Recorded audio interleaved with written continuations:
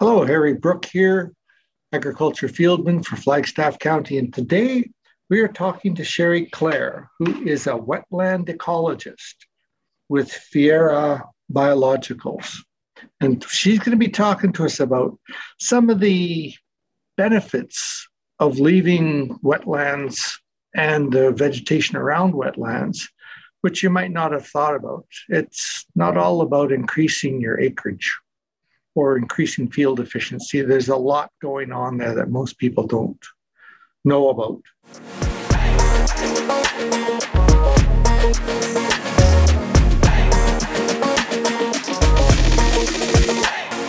You're listening to the official podcast of Flagstaff County. So Shari, take it away. Thanks, Harry. I'm really happy to be here to tell you a little bit about some of the work that we've done looking at the question around whether or not draining wetlands in agricultural fields yields the profits that producers might think that they get out of that particular practice. Yeah, I saw an article. There was an article in the Western Producer this spring that also dealt with the topic. We'll talk about that later, though. Please go on. Sure.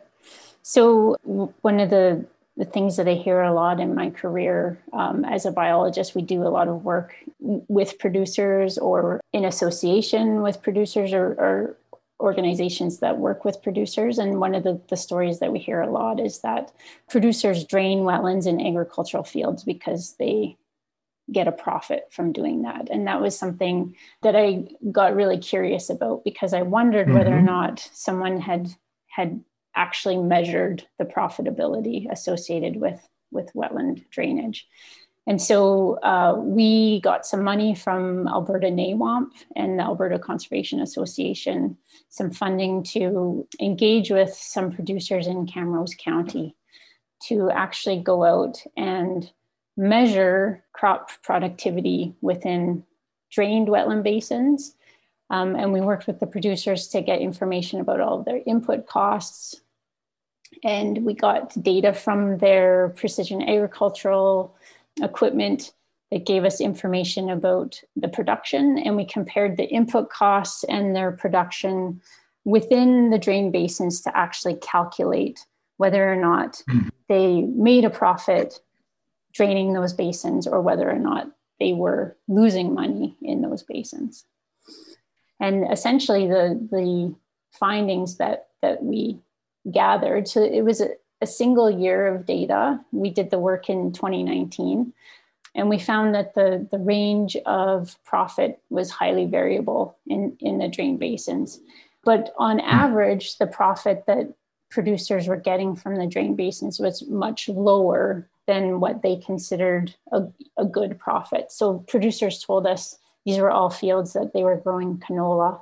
And they had told us that, $100 an acre was what they considered to be a pretty good profit margin. Yeah. And so on average, the drain basins that we measured were getting about $76 per acre. So below the benchmark. That was the average though, right? That was the average. What was the range? So some of the basins, we were seeing losses of about $145 an acre. And some of the basins, they were getting much higher profits. So, $500 an acre. So there was an immense range of profit and loss in those basins. But when you sort of looked at it on average across the field, some of the producers, their average profits were losing money. Yeah. Yeah. So was there any factors in particular that seemed to make it profitable or not that you could isolate? Yeah, I think, the interesting thing about wetland drainage and producers, if you talk to them, they already know this about their field. Some of the basins, wetland basins really vary in terms of their size and also their depth. And so draining a basin can be really difficult if the basin is large and deep. And so the effectiveness of the drainage and probably maintenance associated with maintaining the drainage ditch probably has a lot to do with how effectively those basins are being drained. And so I think, shallower basins, smaller, shallower basins, we were seeing higher productivity and profit in those basins, but larger basins that are incompletely drained, even though there is drainage ditch associated with that, some of those basins aren't as effective in terms of the drainage. And I think that's probably, I don't know for sure, but I think that's probably a cost and maintenance thing for producers as well. You have to, that also brings up another issue, which is the whole legality of drainage, because you're not allowed to drain water off your land unless you're part of a drainage district. And those ones were established back in the 1920s. Yep. So it's some of what's been going on, not exactly legal. That's true. So in Alberta, we have the Water Act, which under the Water Act, all water is vested in the Crown. So that means shore is basically Crown land if it's permanent body of water. Yeah, which means that if you want to drain a wetland, technically speaking, you need approval from the provincial government to be doing that. And I think a lot of producers don't, because the wetlands are on their property. There's confusion about property rights. I think there's an assumption that if the wetland is on their property, that there's a private property right, and there's the power is with the private landowner to make decisions about how to manage that water. But in reality and under the law, a permit is required. Right. Yeah. But the real question then becomes: is this an ephemeral wetland or is this permanent? And well, it takes a lot of time and probably money to determine that. Yeah. Sorry. So I find it interesting that there was some big losses in some. Did you see any salinity issues that might have arose due to the fact that they had been trying to get rid of the vegetation around these wetlands? Not for these particular producers. We worked with 3 producers in 4 different fields, but I know that salinity is a really big issue for a lot of producers. And I think increasingly so as we're seeing big changes in climate and drier conditions. When wetland basins are drained, a lot of them, if they're wetlands where there's discharge from groundwater, in those locations, producers are seeing a lot of issues with increasing salinity, which then, over the longer term, maybe in the first couple of years after drainage, there may have been improvement or an increase in productivity, but through time, that decision, the decision to drain may actually have a real negative effect, not just within the basin itself, but those salinity issues can also sort of extend beyond the basin. I've been noticing that, especially in this county, there's areas where we have quite a lot of salinity showing up, usually around low wetland areas. And I've also noticed that they've been gradually creeping out.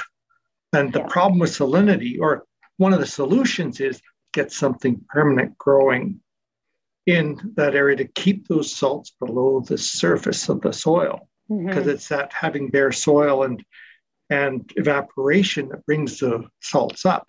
Yeah. And here we are, we've got people that putting in annual crops, taking out all the trees, taking out the bush and the low areas, maybe draining it. And they are setting themselves up for a prime problem. And the problem with that salinity is every year it gets bigger and bigger. So you continue to lose more and more acreage, and it becomes either less productive or it gets bad enough that nothing will grow on it. And then you've really got a situation on your hands. Yeah, and that's a real problem. Once the salinity gets too high, nothing will grow, and it's really hard to then, reclaim those areas. So you've lost them to crop production, but even then, trying to get anything to grow on them becomes a real issue. Yeah, and what I mentioned a little earlier was that article that was in Western Producer, where there'd been some other biologists looking at the ecological benefits of leaving an area around your wetlands And they were finding that their homes, because it's a diverse community of plants, you get a lot more pollinators. And especially in canola, there is a significant benefit to having pollinators in the fields. If you look at the seed production from like Bayer or whatever, they pay people to put beehives, both leafcutter bees as well as honeybees, in their fields, because there is a distinct benefit within about 100 meters of those hives. Or same thing applies to those wetland areas where they've left the grass and other plants or trees. They do find significant benefits within 100 meters of that into the field in yield production. But people don't seem to be aware of that. Yeah, I think it's really difficult sometimes for us to really understand these types of services that ecosystems provide, because they're not immediately apparent to us. Yes. And I think, that's really different from, if we drain a wetland, we can immediately see the additional acres that become available. And so it's cognitively, for humans, it's really easy for us to make the connection between, if the water's not sitting there and I drain it off, I now have X number of acres available, additional acres available. And so it's really easy for us to understand that kind of what seems to be an apparent benefit. The flip side of that, though, is that it's more difficult for us to see and measure these sort of indirect benefits, like you just talked about, the pollination benefit. I think retaining wetlands in agricultural fields also have a lot of benefits in terms of soil moisture, productivity surrounding wetland basins once you're sort of outside the area where we see annual water fluctuations, because that can be a bit of an issue because crops do flood out some years, but in areas surrounding the wetland where the water levels are more stable, we get better soil moisture. The soil productivity is likely better because we get nutrients from the wetlands, all of those sorts of things. And unless we're going out and actually measuring those things and trying to understand and put a dollar value on those benefits, it's really hard for producers to see the actual benefit of retaining wetlands. And so I think that's why research, the work that we did and the work of others looking at the benefits of pollination, it's really important work, because now we can go to producers and say, in the case of our work, we actually have maps of quarter sections where we can show them which basins they lost money in. Yeah. And then we can say to them, this basin, we know that part of the reason why producers drain, increasing acreage is one thing, but operational efficiency is another reason for drainage. So certainly I would think that once we have a map of a quarter section and we understand which basins regularly underperform, I guess, or we're consistently losing money. Non-profitable, yes. Not profitable. If those are in locations within the field that if we were to restore that wetland, if there wasn't a huge impact on operational efficiency, maybe there's a win-win opportunity in terms of restoring, especially if there are financial incentives outside of not losing money to put the wetlands back on the landscape. Could you tell me a little bit more about the wetland replacement or wetland reestablishment program that you're involved with? Because this sort of feeds into it. Yeah, absolutely. Here's the reasoning behind it, and here's what's available if a person was interested. Yeah. So here in Alberta, we have a wetland policy that says if you drain or remove a wetland off the landscape, the government requires compensation or replacement of that habitat. And so the government has been collecting money into a restoration fund for some number of years. And so we have a pot of money available through the provincial government to fund wetland restoration projects. And the idea behind that is that money exists because we've lost wetlands somewhere in the province. And so municipalities like Flagstaff County can now go to the provincial government and ask to access that restoration money to get that money to start restoring wetlands within Flagstaff County, to start putting back those benefits that we've lost off the landscape. So producers can be involved in restoration programs through Flagstaff County by, basically identifying wetlands that have been drained that they're interested in putting back. And typically that involves putting a ditch plug in. If there's a ditch that drains the wetland, it's simply putting the ditch plug back in and restoring the water back into that basin. And for a lot of wetlands, once you restore that hydrology, the plants come back, the animal life comes back, all of the things, all the wetland functions come back over a period of time. And so increasingly, a lot of municipalities are trying to engage with agricultural producers because a lot of the wetlands that we've lost historically are in agricultural landscapes. And there's lots of opportunities for us to restore wetlands in those landscapes. Yeah, just there's more benefits than people are aware of. Absolutely, yeah. Yeah. Okay. Is there anything else you'd like to add about this? Yeah, I think, as a wetland ecologist, I really love wetlands. I think they're really special and magical places. And I think that historically we've sort of, especially in Alberta, in agricultural landscapes, they've sort of been seen a little bit as the enemy of agricultural production. And I think that I'd really like to try and, start to have more positive conversations with producers, because I understand why wetlands are sort of targets on the landscape for producers, because they're in the way and they make production difficult. But I think that there are opportunities, win-win opportunities out there for us to start maybe thinking a little bit differently about how, if we're more strategic about where the wetlands are within our fields, there are benefits for producers by putting those wetlands back. There's also greater benefits to society. And I think that, if we start thinking a little bit more strategically and critically about how we might be able to support producers and incentivize producers, that I think we'll get a lot further in the discussion and hopefully have more producers who are interested and willing to step forward to restore wetlands in their agricultural fields. That brought something to my mind, which is we've seen the technology now where they talk about like square foot farming, right? Where you can actually have variable rate for this, that, and the other thing. So how easy would it be for a producer to actually determine what areas of his field would be best suited for being put back into a wetland?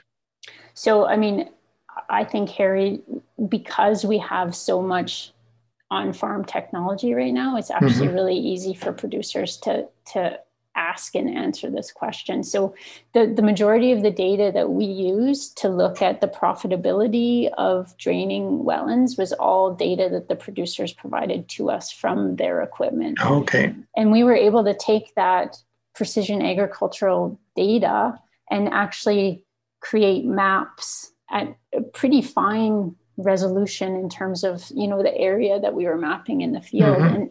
And so I also think, outside of having that data, producers really know their fields, and they when we showed producers the maps that we created, basically they said, they kind of knew it already. They knew. So in their guts. Yeah, the map already confirmed what they knew and understood about their fields. And so, we're not telling producers anything that they don't already know, I think. But I think that having the map becomes a really useful tool for planning, a tool for really understanding, again, how we might strategize and create a quarter section specific plan for wetland management in a way that really minimizes how disruptive a wetland restoration might be for that particular producer. Yeah. And I think that that's possible, but I think we need to start having more individual conversations with producers where we're really starting to get into the details about what's happening in that quarter section. I think a lot of the conversations we have right now are a little bit too high level. We maybe don't have the right kinds of detailed information to start making really good decisions. But we're getting there, aren't we? With we the are technology. getting there. Absolutely. Yeah. And I think if producers are willing to, bring that data forward and have work with people who can help translate that information into usable data that we can use to help support better decision making, then I think we're in a really good position to be able to do that. It would be really nice if the public at large, or I could say our politicians, would understand the value of the ecological benefits, and that there could be some way that could be recognized to producers who are doing it the right way and promoting those benefits. Yeah. Because that's been the biggest problem I see, like the whole carbon tax issue too, right? There's farmers doing really good jobs. Yeah. But it's kind of like peeing yourself in a dark suit. You get that warm feeling, but nobody notices. Yeah, I agree. I mean, I've had a lot of conversations with producers who have retained wetlands as part of their operations. And they always express frustration that we have programs where we can get money to pay farmers to restore, but we don't have a lot of resources to be able to actually, pay or acknowledge the good work of producers who are doing a really good job of already managing their operations and keeping tree stands and wetlands on the landscape. And so I agree with that. I think we really do have to start advancing the conversation, not just focusing on restoration, although restoration is really important, but also acknowledging the good work of folks who are conserving important habitats. Because, we know, especially wetland ecologists know this, while restoring wetlands is a relatively, I talked about putting in the ditch plug, bringing the hydrology back. It's not rocket science. It's not a really difficult thing to do, but we do know, because we measure these things, that restored wetlands take, a really long time to function properly, or at their full operational level, right? Yeah. It's a gradual process, but it's instantaneous almost at removing it. Right. And so keeping good functioning wetlands is much cheaper in the longer term, because when we restore, it's expensive, and we also don't ever get back the full function that we want in restored wetlands. So acknowledging the importance of conservation and rewarding people who are good stewards, I think is something that we're going to have to start having bigger conversations around that. Yeah, it's an issue that's been bothering me for some time, that you get, whether you do a really good job at managing the conservation aspects and the social benefits of your landscape, or whether you don't and you just go for the gusto and see how much money you can make. There's no difference. There's no recognition. Yeah, I mean, I would like to think that maybe increasingly we're going to have some, certification of products that acknowledges this type of producer activity. But again, and I think we're getting there. I think we're starting to see programs like that. But I think it's a slow process, isn't it? It is a slow process. Yes. Yeah. Well, thank you very much, Shari. I've really enjoyed this conversation, and we all have hopes for the future, right? Absolutely. Let's Thanks, Shari. see things. Thank you. I'll unless you have any final last words. No, thanks a lot. I enjoyed it. Thank you. So did I. Oops. Where do I go? Here we are.